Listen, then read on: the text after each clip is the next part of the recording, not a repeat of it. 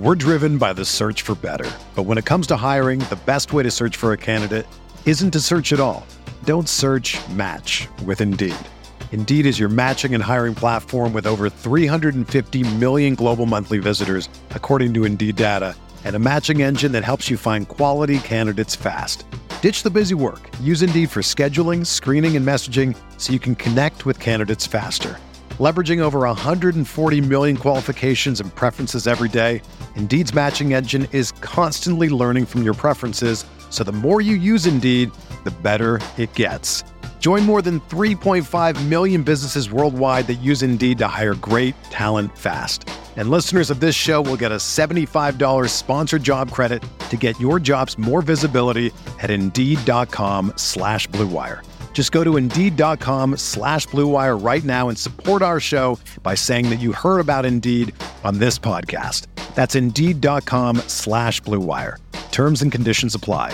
Need to hire? You need Indeed.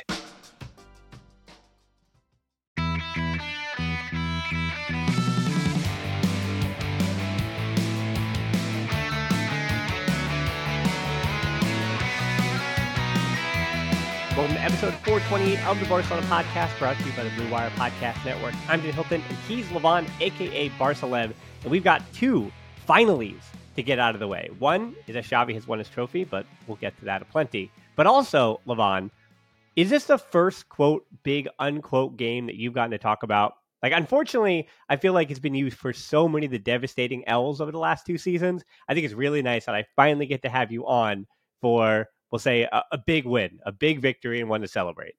Didn't we talk after the Clásico in Madrid? The 4-0, I think we did. I think that was the last one that you got to do, which feels like a lifetime ago, right? That was huge, though. Yeah, no, it feels good. It feels good. I know it's Supercopa, and there was a time when we did not value Supercopas, but this is the first title of the Xavi era, as both Laporta and I think some of the players pointed out, and not just the players, also the journalists in Spain, like the journalists on TV, they actually announced it like that right after the game. The first trophy of the Xavi era. So, I mean, they already kind of take it for granted that there are more trophies to follow, which is interesting. Yeah, I mean, I feel like I have been beating the drum in the last week that this was an important moment for Xavi, because I think even from our friend Diego Lorin, who works for as a Barca TV presenter and has been on the show before, we were in a Twitter Spaces earlier in the day for the pregame to Barca Spaces, and he was mentioning how even in Spain, like, the surprise is how little, not to say respect, but how much questioning was going for Xavi. And I think as much as you want to look outside and hear all the chatter of the Liverpool fans and the Real Madrid fans and Manchester United and all the people that come into our mentions, you and I, who we know aren't really feeling for Barca, they're not even to say Kool-Aids, but they're just from some other club. But internally, that the pressure on Xavi was definitely rising internally. Even if it wasn't at the club necessarily, it was Catalan media. It was people in Spain were starting to chirp a little bit about the efficacy of Xavi's project. And this title, as I was kind of beating the drum on, it was weird because the Spanish Super Cup, usually doesn't matter much to Real Madrid or Barcelona. And if you watch Real Madrid against Valencia, and then you watch them in the final today, you got the sense that it's true. Little Liga reigning champions, they're Champions League reigning winners, and they didn't really care about the Spanish Super Cup. Going to Saudi Arabia, Real Madrid didn't care. Losing to the Barcelona in the final is the only real thing that you could on paper say they cared about. And they care a little bit about every trophy, but they didn't care. For Barcelona, this was all about the Blaugrana. They needed to win a trophy for Xavi. They needed to win a trophy, to prove that their project is more advanced than it was. And so all being about Barcelona, I think that's kind of where we begin. This is the response that you saw from Barcelona from minute one all the way to minute 90, well, 88, we'll say, except for the goal at the end. But it was exactly what you wanted from a team that, yes, tactically they got it right. We'll get into that. But as far as just the motivation, the fight, the desire, all those intangible things, control of a game, all those things you want from Barcelona and from Xavi as a manager, they delivered tonight. They did. Yeah, absolutely.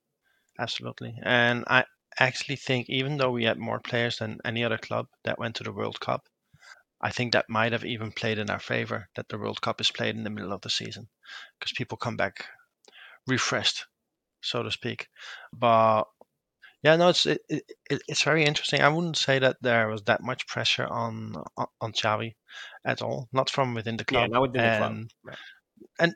and not even that much from Catalan media either. But the risk in Catalonia is and Spain is always quite big, especially at Barcelona, because of the political component, right? So if Xavi doesn't win, then there are interested parties who are going to criticize Xavi just because. Mm-hmm.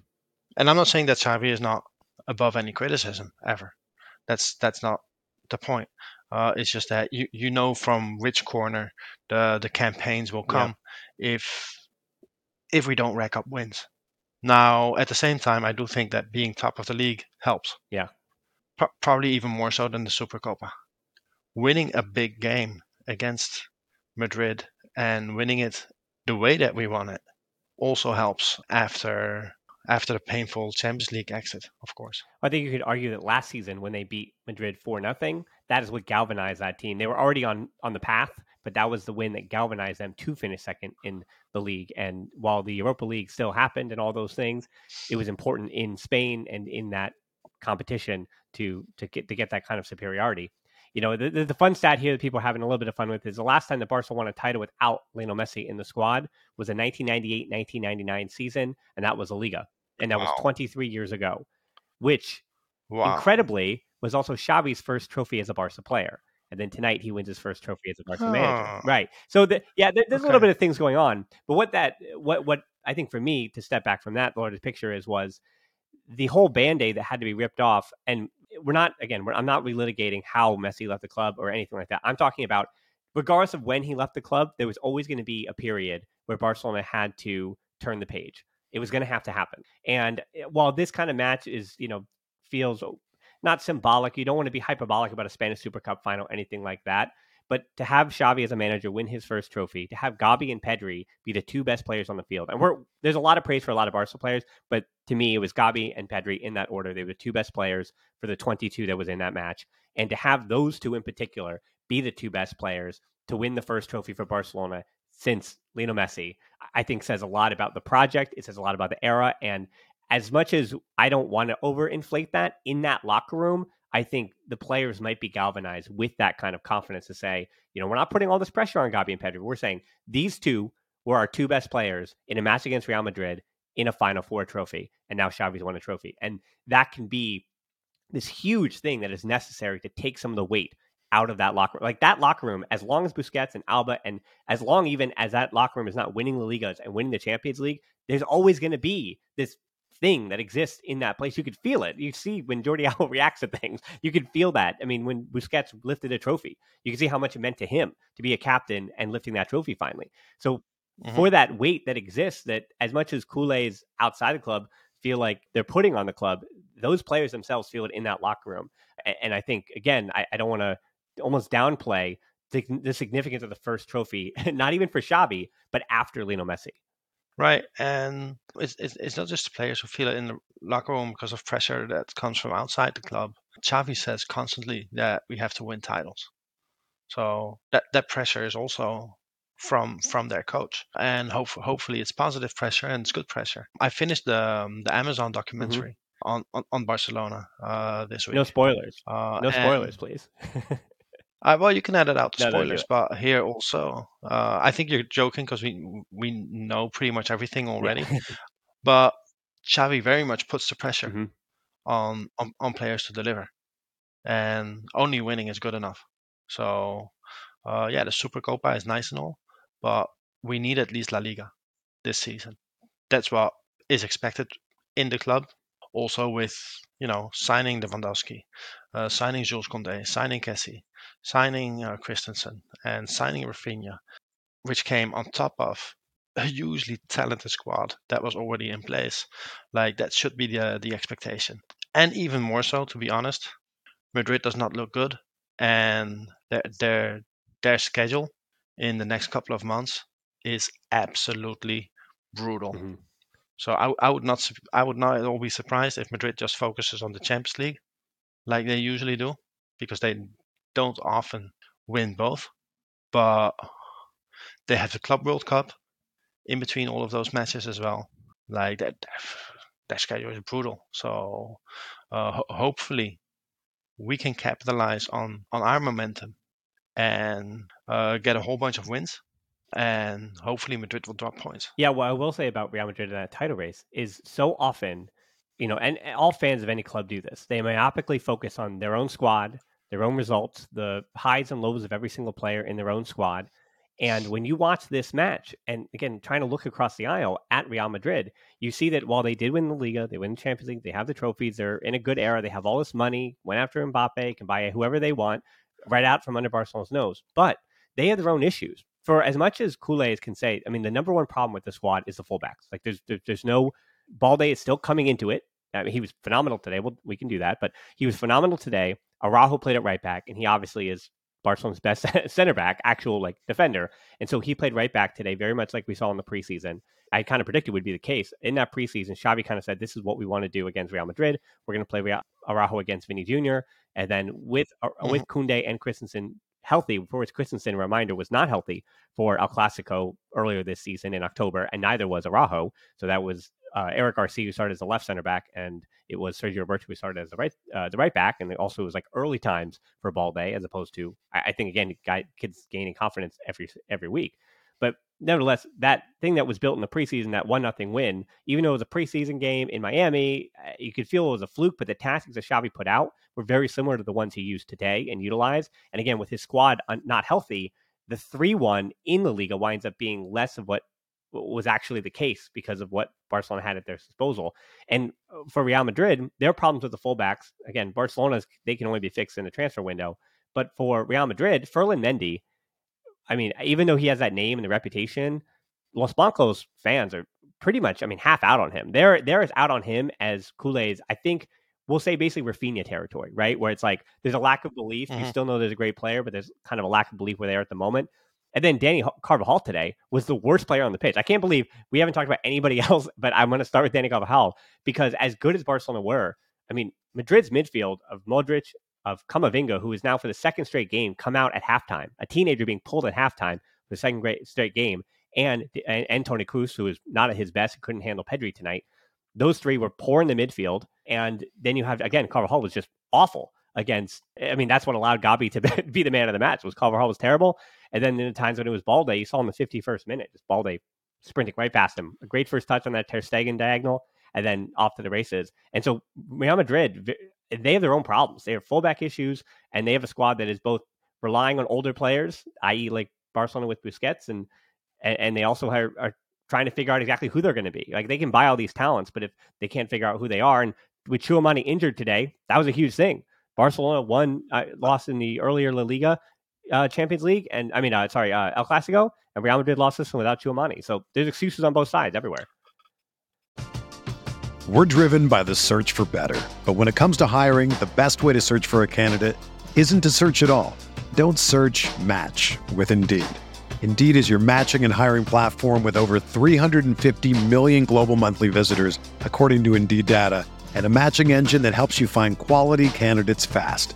Ditch the busy work. Use Indeed for scheduling, screening, and messaging so you can connect with candidates faster. Leveraging over 140 million qualifications and preferences every day, Indeed's matching engine is constantly learning from your preferences, so the more you use Indeed, the better it gets. Join more than 3.5 million businesses worldwide that use Indeed to hire great talent fast. And listeners of this show will get a $75 sponsored job credit to get your jobs more visibility at Indeed.com/Blue Wire. Just go to Indeed.com/Blue Wire right now and support our show by saying that you heard about Indeed on this podcast. That's Indeed.com/Blue Wire. Terms and conditions apply. Need to hire? You need Indeed.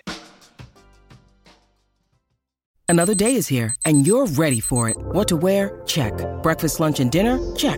Planning for what's next and how to save for it? That's where Bank of America can help. For your financial to-dos, Bank of America has experts ready to help get you closer to your goals. Get started at one of our local financial centers or 24/7 in our mobile banking app. Find a location near you at bankofamerica.com/talktous. What would you like the power to do? Mobile banking requires downloading the app and is only available for select devices. Message and data rates may apply. Bank of America N.A., member FDIC. I mean, I did not understand it at the time, but looking at their midfield now and looking at what Arsenal is doing, I understand it even less. How Madrid let Martin Odegaard go, because that guy is such a talented player, and if they had him on top of that midfield, or at least share those responsibilities with Modric, their midfield would be in a much better place. I think Camavinga was actually their best midfielder today. For the life of me, I don't know why he got subbed off, but maybe I missed something. I'm sure that Ancelotti sees the game better than I do. I think Tchouaméni is really good, but people talk about him as if he's God. He's not. So I don't know how much of a difference Tchouaméni on the pitch would have made. I thought not just Pedri and Gavi were excellent. Frankie de Jong and Busquets were really good as well. Yeah, let's talk about the midfield now. Do you want to start with Gavi, or I say we build the Gavi? So let's hit Busquets and de Jong and Pedri first. Let's start with the guy who was actually starting both of our goals, which was Busquets.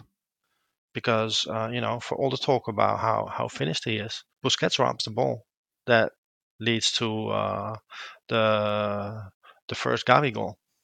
He pressures Camavinga. Cannot really blame Camavinga because Rudiger should not have passed that ball to Camavinga in that spot. But Busquets goes in full force and he tackles, but then also picks up the ball for Dembele to quickly pick it up and lead that counter. And then on the second goal, Busquets just breaks those lines with a one-time pass to Frankie de Jong, who flicks it on towards Gavi. So today it started there. Busquets was excellent. Tactically, if you have Gavi on the left wing, he dropped into the midfield a lot. That width either was not there on the left, or most of the time it came from Balde. But Xavi was happy for Gavi to drop back so that we would always have numerical superiority. But it's quite interesting because I know that we had this conversation earlier this season where we talked about how we were playing well, but all of the goals either came from counters or from counter pressing up top. And the last couple of matches, we're actually seeing us score from either score or create opportunities from possession. And it's very nice to see because we never understood like how come we have Pedri at the center of midfield and Gavi and Frankie de Jong, and we have Xavi who is a coach, and everything goes to the wings, and all that we see is scoring opportunities from counters, even though we have the ball, or from counter press. But now we're actually seeing ball circulation. We're seeing really fast passing. There was this one possession of like 40 passes in a row. In the 76th minute, I was about to bring that up. In the 76th minute, that's when the game was over. Even though it was 2-0 at that time, or the third goal was about to be scored, they completely took Real Madrid out of the game in 1 minute. It was over and over and over. They were chasing shadows, and there was no shot. Yep. Exactly, and it was not sterile possession either. It was literally like making the other team chase shadows, and I think that is so demoralizing for the opponent when we play like that. When we make those short passes, but we do it fast, because when we do it fast, there's always chance of space opening up where boom, we're in and we take advantage. So it's very nice to see this. It's very nice to Xavi has always talking about this, but we have not always seen it. Yeah, and it is nice to see it. Let me give it a little credit. I want to talk a little about the X's and O's and how Xavi kind of set that midfield up to succeed in ways that Busquets and de Jong haven't necessarily been at their best together in the past. I think it was a surprise, I think, to everybody, maybe even Ancelotti, that Pedri wasn't the left winger, because that's how it's been this season. Instead, it's been Gavi. Well, Gavi did it last year, and it went poorly, and we'll get to Gavi in a second. But the job of de Jong and Busquets, and again, Pedri was his own thing today, but why he was so much better is you and I were talking before how function-wise, Pedri dropping in a little bit deeper, receiving the ball and pushing forward at times was necessary. But if you look at the heat map today, he was much farther forward, consistently farther forward on that counter press, along with Gavi. And that box midfield that worked against Atletico Madrid, right? Is this a big game situation? Maybe it is, because the job of, or the function of Real Madrid that Xavi anticipated was that they were going to plan to absorb and counter. And because they're elite at countering, one of the best sides in the world with Vinny Jr. and Benzema at that they were going to score those goals. And the fourth chance of the game was the first one that Real Madrid had. Barcelona had the first three, if you remember, including the one that Lewandowski winds up saved by Courtois, hits the post, and Balde blasted over. So there were warning signs for Barcelona. But the first one from Real Madrid does come on that counter. Really the first time that Benzema was anywhere near the box. The header that, he probably should have finished. But that, other than the goal, was the only other chance that Real Madrid really had in this game. Because again, Vinny Jr. and Benzema in particular were completely starved of anything, because the idea, again, for Real Madrid is to absorb and counter. But if their transition passing is not quick enough, is off the mark, not only are you not getting the ball to Benzema and not getting it to Fede Valverde, because again, Real Madrid is basically playing the exact same thing that Real Madrid was. Barcelona for. And I find it really interesting that now for the third straight match, Xavi has basically mirrored his opponent as a trying to dogmatically play the same way in some kind of 4-3-3 or slam this, Xavi ball right down everybody's throat. Now for the third straight game, he said, okay, they're going to likely play a diamond midfield, or whether it's a 4-3-3 or you want to call it a 3-2-5, whatever you want to call it, in build up, in possession. We're going to make sure we have all of those areas on the field as covered as they do. So what Busquets and De Jong, I think, did better than almost anything else was communicating today, because the possession was for Real Madrid was where Barca wanted it to be, which was in their half of the field, and they couldn't counter properly because, as you mentioned, Busquets was there when he needed to be, and it winds up leading to that goal, Gavi's goal, the first goal of the game, and kind of breaking everything open. Mm-hmm. But I was really impressed by, and you and I have discussed before, about De Jong's positioning in relation to both Busquets and Gavi and Pedri. Because while De Jong, of those three, there were moments in the game where, especially on that double team for Vinny Jr. with Koundé, where Busquets was just excellent Busquets. The long ball he has to Lewandowski, I know it didn't lead to anything, but a one-touch, 45, 50-yard ball to the corner. Superb from Busquets today on both sides of the ball. But the fact that De Jong kept his spacing defensively and offensively within 10 to 15 yards of Busquets. There were times when he would get forward, again on the second goal, where De Jong knew the run he had to make, sprinted into that space, got the toe poke forward.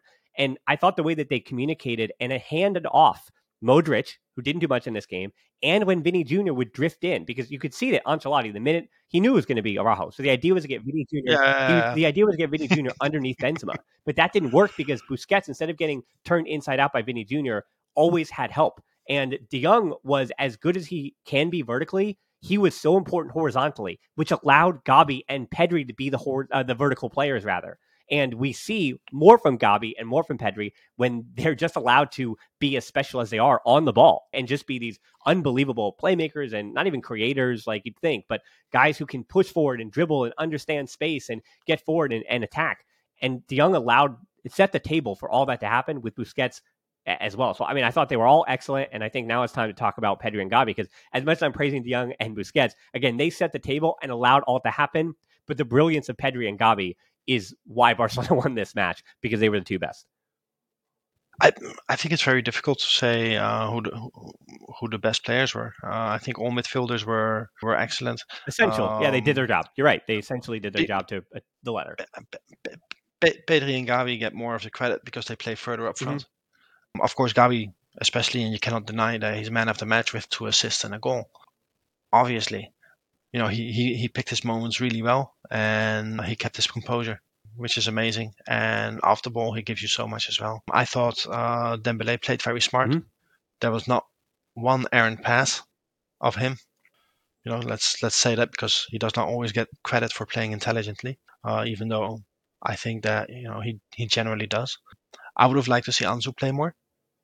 But hey, I cannot really complain about it too much. The way that 11 was playing, we understand why Xavi, we criticized him before on his subs, but you understand why he kept the 11 on the field as long as he did, because the way they were humming and everything was working, you don't change it. No, absolutely. Well, to be honest, I think Ansu can also do this. He can also hit and move quite well. So I don't think that would have been an issue. Well, I think he did against Atletico Madrid, and people criticized him for that performance. But as I said, defensively, the pressing, the work rate that he had in that game, I think he did do that job that you're mentioning against Atletico Madrid, and he just didn't get credit for it. Yeah.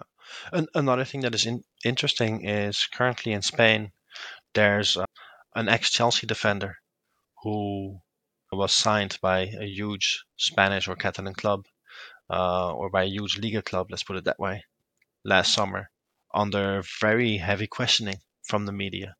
And that Chelsea defender is not Christensen. No, it's not. No, of course it's not Christensen. Wait. No. Oh, you're talking about Rudiger. Oh, okay. I see. Yeah. I see where this is Yeah, coming. Yeah, it's not Christensen. No. What a great no, compliment for Christensen. No, it is not no, Christensen. He's been no, superb. He has been superb. no. And Rudiger is catching a lot of heat the last couple of weeks, Yeah, I mean, which Christensen's is been a better interesting one. because everybody was saying that we signed the wrong guy from Chelsea, Mhm. that we should have gone for Rudiger. So no, man, good vibes. Like Clasico win, yay! Good for the money as well. I think there's 4 million extra. But one thing that 3 essential players on the pitch today, Gavi, Araujo, and Balde, still don't have new contracts yet. Like Gavi and Araujo have signed them, but they still don't actually have them. Yeah. And Balde hasn't renewed yet. Again, I know people love to talk about signings, but look at the team that has just literally run circles against the European and Liga champions. Mm-hmm. We need to make sure that those 3 guys stay at the club. Yeah, for sure. Yeah. I mean, That's they like all 3 were essential to that's this win today. yeah. Certainly. Yeah, I think just going back to the midfield real quick with Pedri, one of the things I will say that made him so impressive to me today, and why I say number 2, is ball retention more than anything else. That when Pedri is on his day like he was today, there is no counter press that Real Madrid has. There's no solution. They could fight, and you could tell in the second half that they had just lost. They had lost it because you can't get the ball off Pedri. And there are moments when you can put, and Real Madrid felt this. There were moments in the first half where they attempted to put Busquets or De Jong under a little bit of pressure, and they were able to cycle the ball well. And you and I talk about it. Barcelona are better the faster they move the ball, and especially in the build-up on that. What was it? The goal? I think it was Gavi's goal. It was Gavi's goal as well. When they won the ball, it was one touch from Dembélé, perfect decision to Pedri, which is what you ask of him, and then Pedri's one touch of Lewandowski to break through the midfield line and the back line was all that goal needed. And then Lewandowski took the extra touch, sure, but he set himself up to have Gavi set up for the 1-2. And kind of transitioning to Gavi as well. What was most impressive to me about Gavi at left wing, I already kind of said it before, that last year he looked completely lost on the left wing. Xavi tried that, but he knew that Gavi needed to be on the field for all that fight, all that desire, all those intangibles we talk about. You know, the 22nd minute, I mentioned this on the 5 headlines, so this is all going to be a repeat thing here, but Araujo's long ball, that diagonal, that I don't know how much Araujo knew about it, but Gavi does everything to keep it in bounds, right? And that's what we love about Gavi, that fight, that desire, all those things. But then he gets a goal and 2 assists, and he does it with his non-dominant foot. He's a right-footed player, and he does all 3 of those things with his left foot, playing quote-unquote out of position, or better yet, in a position that he was uncomfortable with last year, and he's adapted and figured it out. And it's like that thing that we talk about, how when Barcelona signs other players outside of the club, who maybe they're not the best fit, I mean, it sums up the Bartomeu era, they're not the right fit, and they never really acclimate, and it doesn't work. But Gavi and his ability to adapt, his ability to be able to play and do what Xavi needs of him, to say, okay, I'm going to be the left interior today, the right interior the other day, the left wing another day, and to adapt to a midfield or 2 interiors and a pivot, whatever it may be. His ability to do that is what is going to make him a superstar. And that's the progress that I don't want people to take for granted. That for him to have this success, not even against Real Madrid in a final, for him to do that with his non-dominant foot and to be able to, or just to look like he is figuring something out almost on the fly. These are the little nuances, because Pedri and Gavi are already going to be seen. I mean, they already are seen as these really, really great players at the age that they are. It's going to be more difficult, Levon, for you and I to figure out how they're improving and where that progress is coming. And today, obviously, Gavi, I mean, he had 33% of his total goal contributions in his time in the club. You know, he's been playing for 2 years now in the first team, and he had like 33% of them today against Real Madrid. So to expect him to become this goal scorer and assist machine with his non-dominant foot is not what to do. But to understand where we saw the progress for him and why Barcelona, that's the other thing, why when Barcelona's midfield is so good today that they can dominate Real Madrid even, right? When those 4 players dominate in the middle of the field, that's the difference. And I was going to say too, the thing that most impressed me and the thing that stands out for me the most from this game, I think, for all the good performances, yes, it's that after that first goal was scored, I love the response that the team had. Because unlike Real Betis and unlike Atletico Madrid, there was no, oh, Real Madrid, here you go, here's a little bit of the match. They did not let them back for a moment. They immediately won the second ball off that kickoff that Benzema kicked back, won that ball, and then continued to just take the life out of the game. That was the most impressive thing, because as we've seen, and that's a criticism that Xavi had to deal with earlier. I mean, I criticized him early in the week that by allowing teams back in these games, by not putting your foot on their throat and having that killer instinct, you let anybody, whether it's Adafe or Real Madrid or Inter or Man U, whoever it is, you let them back in the game. And today, they did not do that. They were supremely dominant from minute one all the way to the end of that match. And that is what I hope not only can this team carry forward with them in big matches, but that to me was the most impressive thing I saw, that their fight and their desire right after the goal did not change the course of this match. No, it was impressive. I think for our midfield, for the season to be successful, we need one of Kessie or Pablo Torre to step up and play a bit of a role. I don't think with the schedule that we have that it is feasible to expect that midfield rotation to just be between the four midfielders who usually start most games. When I say usually start most games, Frankie and Bozzi are alternating. Mm-hmm. Yeah, they're alternating starts. I don't know if they can keep that up for 2 games a match for the next 3-4 months.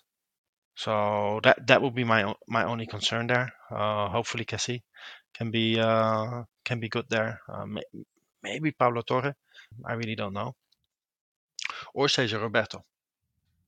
Yeah, I mean, but you say that I was going to say he might also play a bigger role Yeah. than people well, anticipate. either as a right back or as a center. I mean, maybe not a center back, center midfielder, but yeah, even as a right back.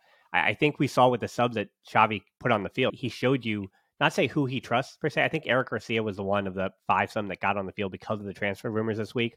I think obviously I'll throw out there that with those rumors for Eric Garcia, people know that, not to say that I stand for him, but I think he is good enough to be the fourth center back. He's also very cheap. That I always remind people. He's from Catalonia. He's very cheap. And if you have Koundé and Araujo and Christensen in front of him, and you have to deal with him as your fourth center back, I think that's the perfect guy to sign up for do that. He's a great locker room person. He's a great leader. And I'd rather take him. If it's him or Alonso, I take him, even though he's right-footed. But anyway, so I think Xavi puts him on just to give him some confidence, say, hey, you're still part of what I'm doing here. But then he puts Kessié, Ansu Fati, Rafinha, and Roberto. And to me, I think what you said is correct. Those 4 players, that's basically what Xavi needs. He needs that 11 that you just saw today, and then he needs those 4, basically 15 players to be up to the challenge, rotated, and ready to go to take Barcelona to more than one trophy, as in more than just this trophy this season. 100% about that bench. Yep. Yeah. I don't know about Eric Garcia, man. You know that I'm a fan. You know that I defend him a lot. At the same time, if he's our fourth center back and he knows he's not going to play, or at least he knows that his role will be limited because Araujo, Christensen, and Koundé, they're probably at a higher level, all 3 of them. And I mean at such a higher level that his playing time will be severely limited. Mm-hmm. If, say, a Premier League club says, hey, we want to pay 50, 60 million for him. Of course. I'll sign it for you. Of course. But I think his market, I think his market's going to be like 8. I just don't, I can't imagine Eric Garcia going anywhere with his playing time and everything more than like 12. Chelsea just paid 100 million. Well, Chelsea is wrong. Chelsea's the only one. I mean, in the Premier League clubs are doing that. No, hold on. They paid 100 million for this Ukrainian guy. Yeah, I know. Nobody ever heard of him until Arsenal were interested. Mm-hmm. Well, he's an attacker too. I think for a center back like Eric Garcia, I can't imagine him going for more than like 12 or 15. I just think he's more valuable to Barcelona at his wage number than he is elsewhere. He's comfortable. He's at home. All those things. Selling him for 12 million would be ridiculous. Well, I also think too that Araujo's health, he's worth way more. I think that Araujo's injury history is an important part of Eric Garcia. I think, not to say that he's hoping that his friend Araujo gets hurt, but I think Araujo's injury history, and Christensen had a little bit of a history too in his past. And Koundé as well. Yes, and well, Koundé, the last like 2 seasons, which again he's only 23, so that's still a pretty large part of his senior sample size. So I think for Garcia, his moments will come if he were the 4th center back, but he also lost out in the pecking order to Alonso. So if you're 5th center back, even behind Alonso, of course the writing's on the wall here. But yeah, but going back to it about Kessié, I think I was a bit frustrated on the goal even that was scored, because I know the match was over. I know Barcelona weren't really trying that much, but very much like Alba and Torres when they just jumped on the goal that Fekir winds up scoring that leaves him wide open. I think I'm a bit frustrated about Kessié because he's been undisciplined in that way. I think what he has, like what he contributes to Barcelona, especially if the team is clicking, I can see him clicking as well. But he's making those little mistakes like that where he's jumping on those fakes and things you can't do, and they're immediately leading to goal. I mean, Roberto coming right on the field, less on him because Ter Stegen obviously makes the kick save, which is a great save by Ter Stegen. And then how is Roberto to know that that's going to go right to Benzema? Like, that is a fortuitous bounce, of course, to a goal scorer like that. But Roberto also was not close enough to Benzema to be able to deal with that, a deflection that would have gone to Benzema. So it was a little bit frustrating to see Roberto and Kessié immediately come on, and they were also immediately 70% at fault for the goal that was conceded. So Right. I mean, those kind of things are a little bit frustrating. But again, in a match like this, I think it's fair for us to not say look past that, but Barcelona were already ready to celebrate. Like, it was over. It was 3-0. Yeah. And the other thing, like when we were 2-0 up, I'll be honest, part of me was like, please don't score 4 or 5 goals against Madrid because they're gonna raise the Champions League at the end of it. Yeah. Of course, for sure. So maybe 3-1 is better for us. Well, yeah, exactly. Right. It's not, as long as Real Madrid can say, oh, well, we did a little thing at the end and Benzema has his goal, and right, they think everything is okay. The next question I have for you real quick, though, is I mentioned the January thing at the beginning, how last year Barcelona were flying high, scoring 4 goals a game, multiple games in a row. But as far as under Xavi, this Atletico Madrid game, then Real Betis, then Real Madrid, you get a result. I know that it took PKs against Real Betis, but you get a result in 3 straight, we'll say, big matches. Because again, I don't want to take anything away from this Real Betis side, who've been really good in the Liga, very much like Real Sociedad. Like, this year, it's already January. Those two teams have done enough where if you get a win over them, like Barcelona did at the start of this year over Real Sociedad, you get wins over those, and I count those as big wins on your schedule because those are really good teams. Even though Spain is having trouble, they don't bring any players, there's no money, I get it, but Real Sociedad and Real Betis deserve our respect. So those 3 games in a row, I think to get results in that manner and to do it the way they did, where once again, you can criticize Xavi for he's learning on the fly, in-game management, subs and the like. But from the starting whistle for against 3 really good teams in Spain, he got his tactics exactly right. He either mirrored the opponent with their positioning, he got his personnel correct to start a game. And I think that is some of the stuff, again, that I'm really positive about when it comes to Xavi after a win like this, even more so than, again, who individually played well. That it seems like Barcelona, from the opening whistle, are ready to go. And Xavi is ready for the job.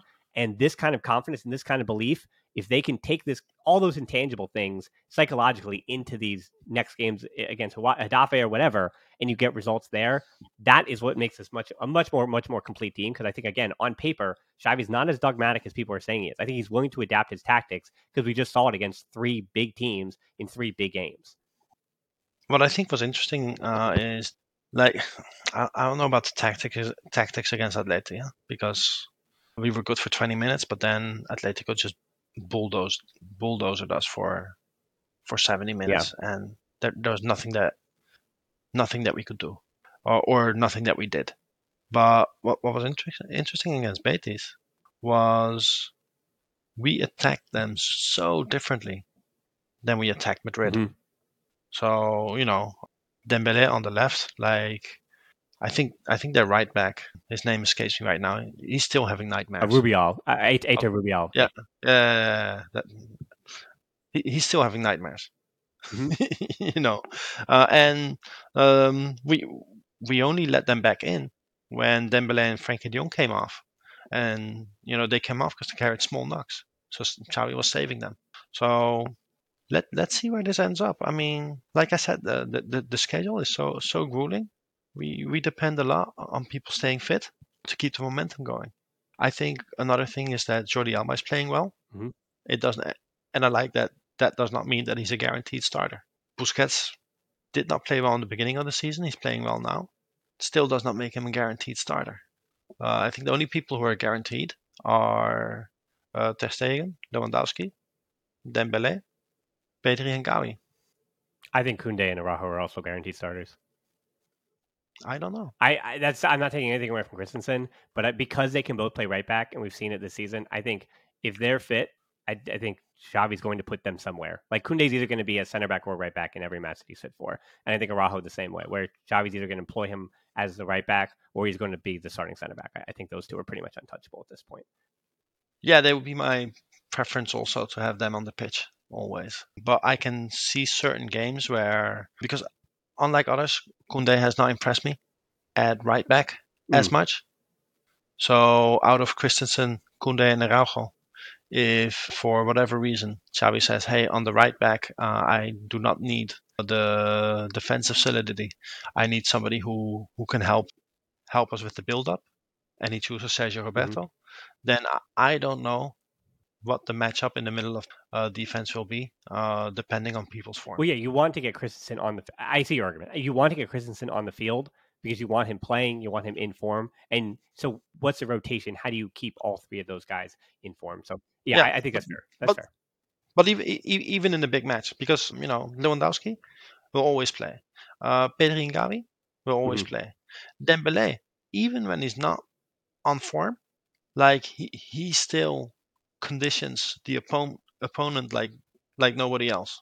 So just having him on the pitch scares the living daylights out of the other team, and they have to adjust whatever they want to do when he's on the pitch. And whereas Koundé and Araujo is my favorite central defensive pairing, but depending on what Xavi wants against which opponents, I don't know. Yeah, I mean, it's good, again, that Christensen is not the wrong answer. I'm just repeating myself like an idiot. No. Yeah, it's totally fair. Christensen is not the wrong answer. So, yeah, I mean, I think, as we said, like this team and its ceiling, to kind of wrap up this game, winning a trophy in this fashion against Real Madrid, it shows you that the ceiling of this team is very high. And I think the scary thing about Barcelona is obviously because of not only the youth of the squad, but because of how we spoke about players numbers, 13 through 16, that the floor of this squad is also pretty low. Like there are still potentially hiccups in on the horizon. Like this does not mean that Barcelona are going to win the Liga and win the Europa League and win the Copa del Rey and all those things. Like they have a long season to navigate.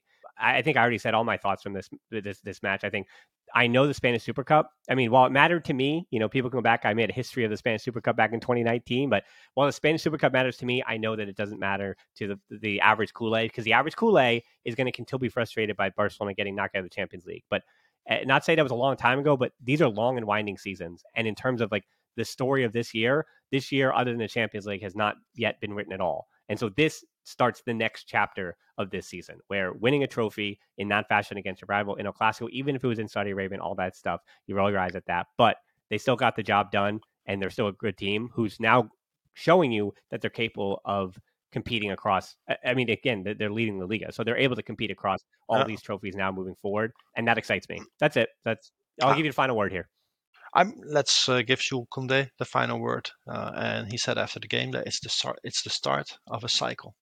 Oh, don't do that. I always say don't do that. I mean, that gets me on the Spanish Super Cup thing. It's like, I'm sorry, that's where I draw the line on the Spanish Super Cup. You can't win that trophy. It's like winning the Gamper Trophy and saying it's the start of something new. Well, in theory it is, because it's the start of the season. But I think you'd argue that winning the Gamper Trophy is more the start of something new than the Spanish Super Cup, which happens in the middle of January in Saudi Arabia. But anyway, I mean, no, but when they say this, and when this comes from the team, I do think that what we see there is a determination and a belief to really do something here. So let's see what the future holds for us. Yeah, who knows? Yeah. Campeones today, and you're a champion as always, Levon. So follow him on Twitter. Follow us on Twitter and Instagram as well at the Barcelona Pod. Closed Facebook group, Discord, Patreon, YouTube, and we're on TikTok now, unbelievably. So into the 2023, into the future, here we are in Barcelona there as well with the trophy. So most importantly, thanks so much for listening to the show. Until next time, we'll talk to you soon. Of course, the Barca.